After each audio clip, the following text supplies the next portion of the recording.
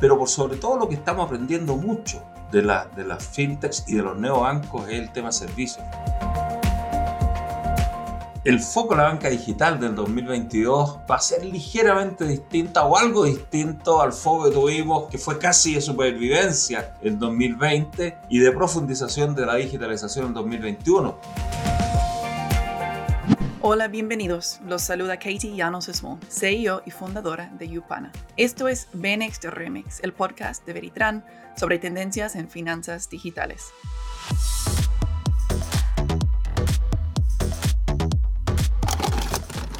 Nuestro invitado especial el día de hoy es Patricio Melo, vicepresidente ejecutivo de medios en Banca da Vivienda. Patricio se encarga de la gestión de tecnología, operaciones, procesos, servicios administrativos y compras del grupo. Anteriormente se ha desempeñado en alta gerencia en Banco de Chile y Grupo Santander.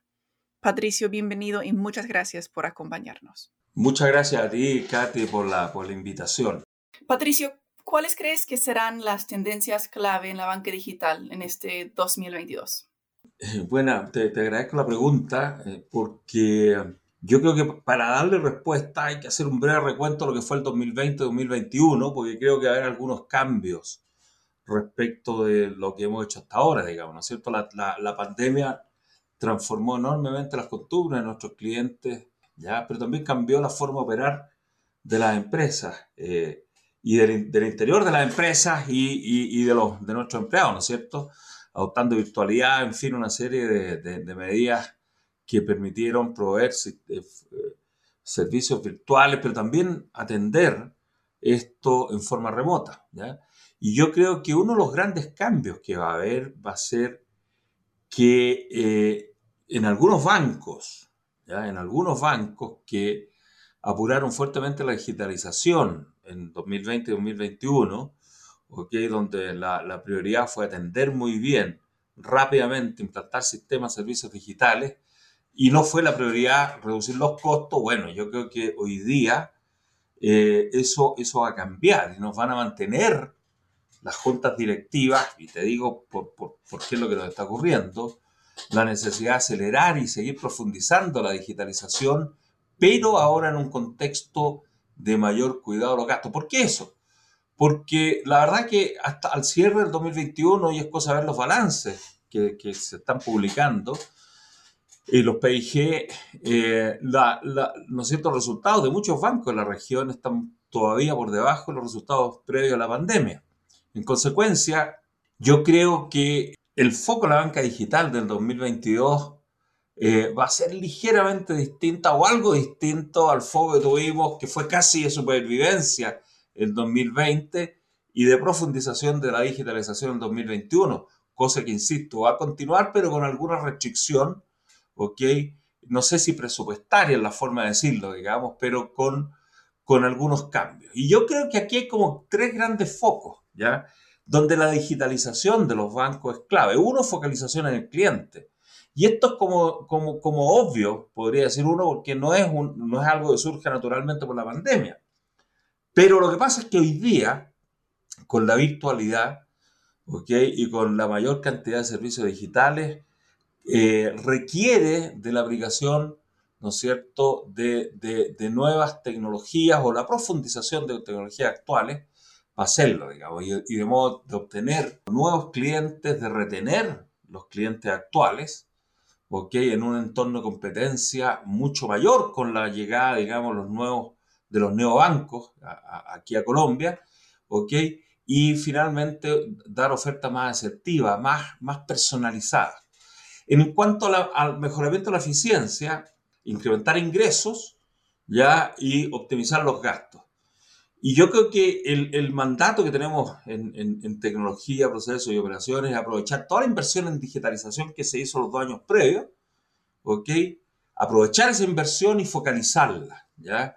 Incrementando, por ejemplo, las transacciones en canales virtuales versus los físicos, automatizando los procesos internos, ¿ya? Cosa que tal vez no fue la gran prioridad del 2020, porque lo que queríamos era atender bien a los clientes, ¿ok? Y hacer que la venta virtual siga conquistando parte importante de las preferencias de nuestros clientes. Un último punto que creo que hacer foco también mantener el riesgo bajo control. Y el riesgo me refiero no solo al riesgo de crédito o de mercado. Ciertamente tenemos que reducir los índices de morosidad que aumentaron producto de la misma pandemia. También cuidar muy bien la ciberseguridad. Tendencias creo yo que en términos tecnológicos, en cuanto al cliente, para conocerlo muy bien, tenemos que ponerlo siempre en todo orden de cosas, en el primer lugar y hacer las cosas en proceso, en negocio, en tecnología, entendiendo muy bien cuáles son sus necesidades. Aquí es clave la analítica, los datos y la inteligencia artificial, de modo de hiperpersonalizar ofertas y servicios. Los modelos de venta nosotros los estamos depurando de modo que sean totalmente customer-centric, de modo de conocer las necesidades cotidianas del cliente y una vez que conozcamos por segmento, incluso por persona, detectando sus necesidades insatisfechas, por ejemplo, hacerle ofertas asertivas.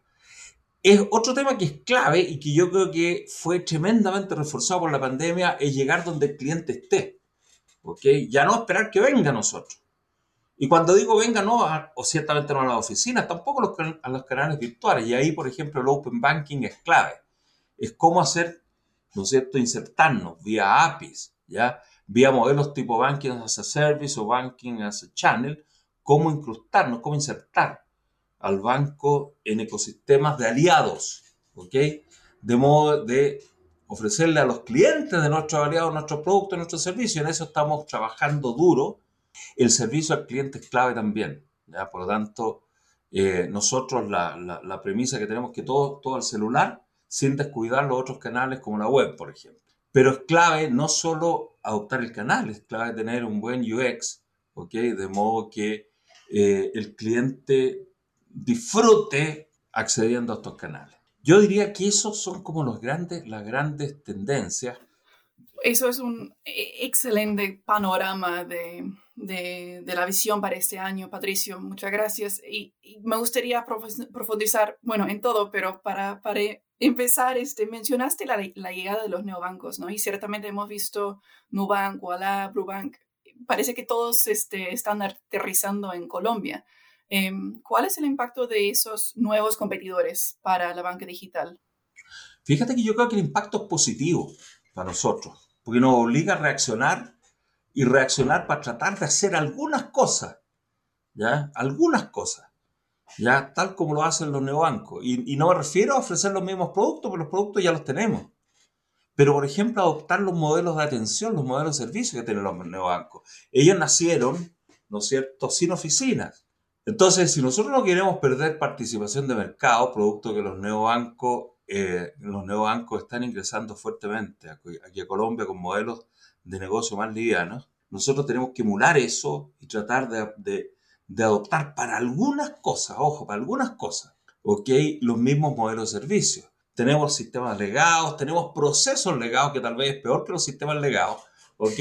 Por lo tanto, no es factible, creo yo, para esos productos simples, ¿ya?, y frictionless que ofrecen los neobancos, competirle con los productos tradicionales. ¿Y qué es lo que estamos haciendo? Bueno, es competir con los mismos productos y tratar de emular el servicio. Nosotros tenemos al interior de la vivienda o de tecnología, porque no es un lema de la vivienda, al interior de tecnología, para un grupo especial que tenemos dedicado a este tema, es que queremos trabajar con la velocidad de una startup, pero con la seguridad, ¿ya?, y el servicio de un banco tradicional. Porque, ojo, hay algo que nosotros ya tenemos. La vivienda tiene alrededor de 17 millones de clientes. Entonces, cuando yo te hablaba ya de que queremos tener más clientes para vender más, pero también para retener los actuales, ¿me entiendes? Entonces tenemos que trabajar en una modalidad híbrida. En tu perspectiva, ¿la competencia con las fintechs se basa en lo que es la tecnología, el UX, la experiencia, o se basa más en la oferta de productos, es decir, pagos gratuitos, cosas así? Ciertamente vamos a tener fintechs con las cuales competimos, pero tenemos mucha colaboración con muchas fintechs. Tenemos algunas, digamos, algunas alianzas bien interesantes con Rappi, por ejemplo. ¿Ok? Y Rappi estamos haciendo a media un neobanco. Pero tenemos con muchas otras también alianzas de modo de colaborar y también competir. Entonces, y la competencia creo que se da en los dos frentes que tú dices. El frente de los productos, los servicios, tarifario, ¿ya? ¿Ok? Pero por sobre todo lo que estamos aprendiendo mucho de las fintechs y de los neobancos es el tema servicios, fíjate. Nosotros los productos los conocemos, claro, son productos tal vez que son un poquito más pesados, pero hay algunos productos que son pesados y que van a seguir siendo pesados, y ahí las fintech o el neobanco tal vez es difícil que nos compita de igual a igual ahora. Son productos más complejos, en fin. Pero como te digo, lo que procuramos es colaborar con ellos. Y yo creo que aquí el mercado da para muchos participantes y nosotros nos preocupamos sin duda de los neobancos, pero nos preocupamos mucho más de nuestros clientes, de ver cómo satisfacemos las necesidades de los clientes, ofreciéndole aquellas cosas que ellos pueden considerar atractivos en los neobancos o en otros bancos tradicionales.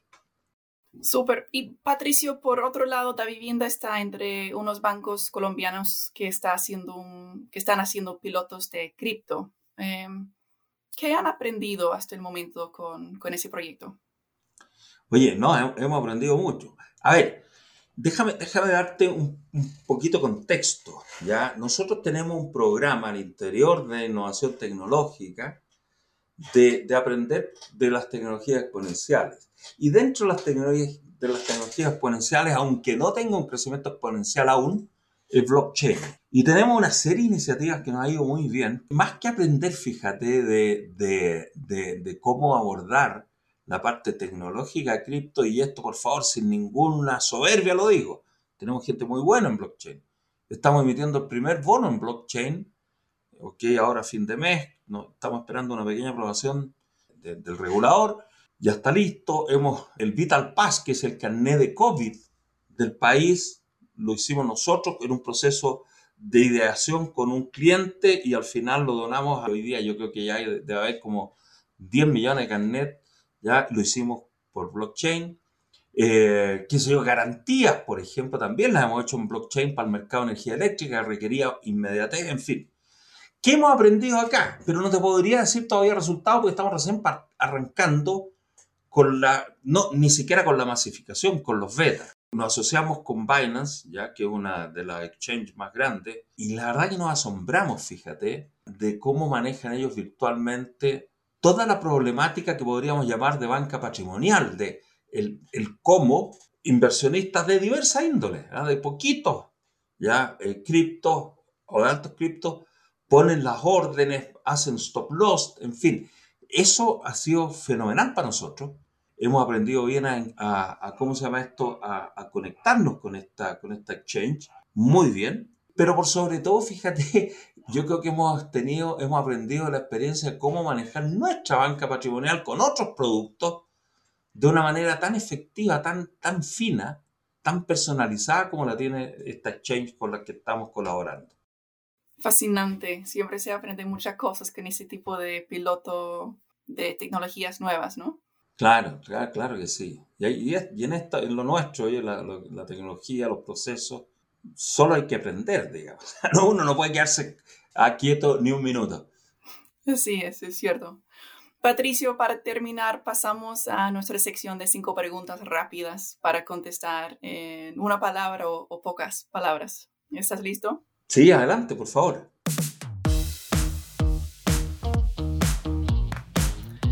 ¿Qué libro estás leyendo ahora? Estoy leyendo un libro de un autor chileno llamado Fernando Villegas, que se llama Del amor y todo eso. Es un libro muy interesante, muy liviano. No, así es, hay que distraerse, desconectar un poco, ¿no? Con los libros, estoy 100% de acuerdo. ¿Cuál es el mejor consejo profesional que te dieron?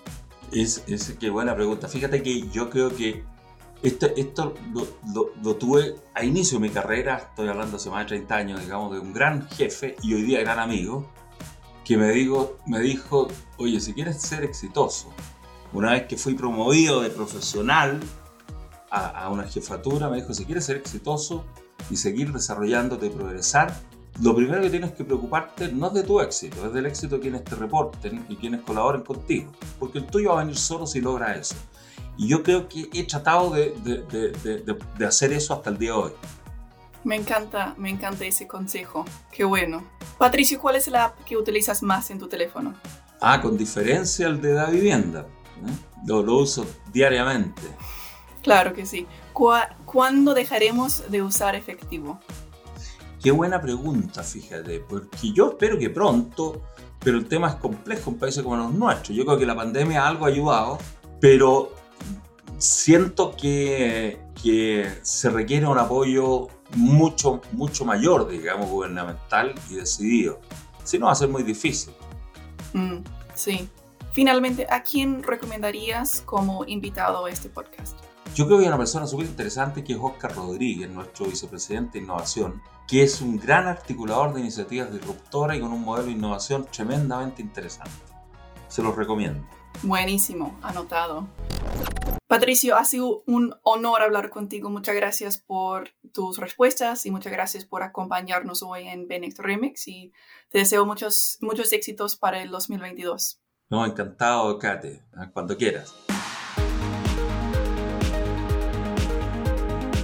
Gracias a ustedes por escucharnos hoy en BNext Remix en español. Pueden seguirnos en Spotify, Apple Podcasts o en su plataforma preferida y activar las notificaciones para escuchar el próximo episodio antes que nadie. No se olviden, nuestro podcast hasta ahora se estrena en 2 idiomas, por lo cual el próximo episodio será en inglés. Gracias y hasta pronto.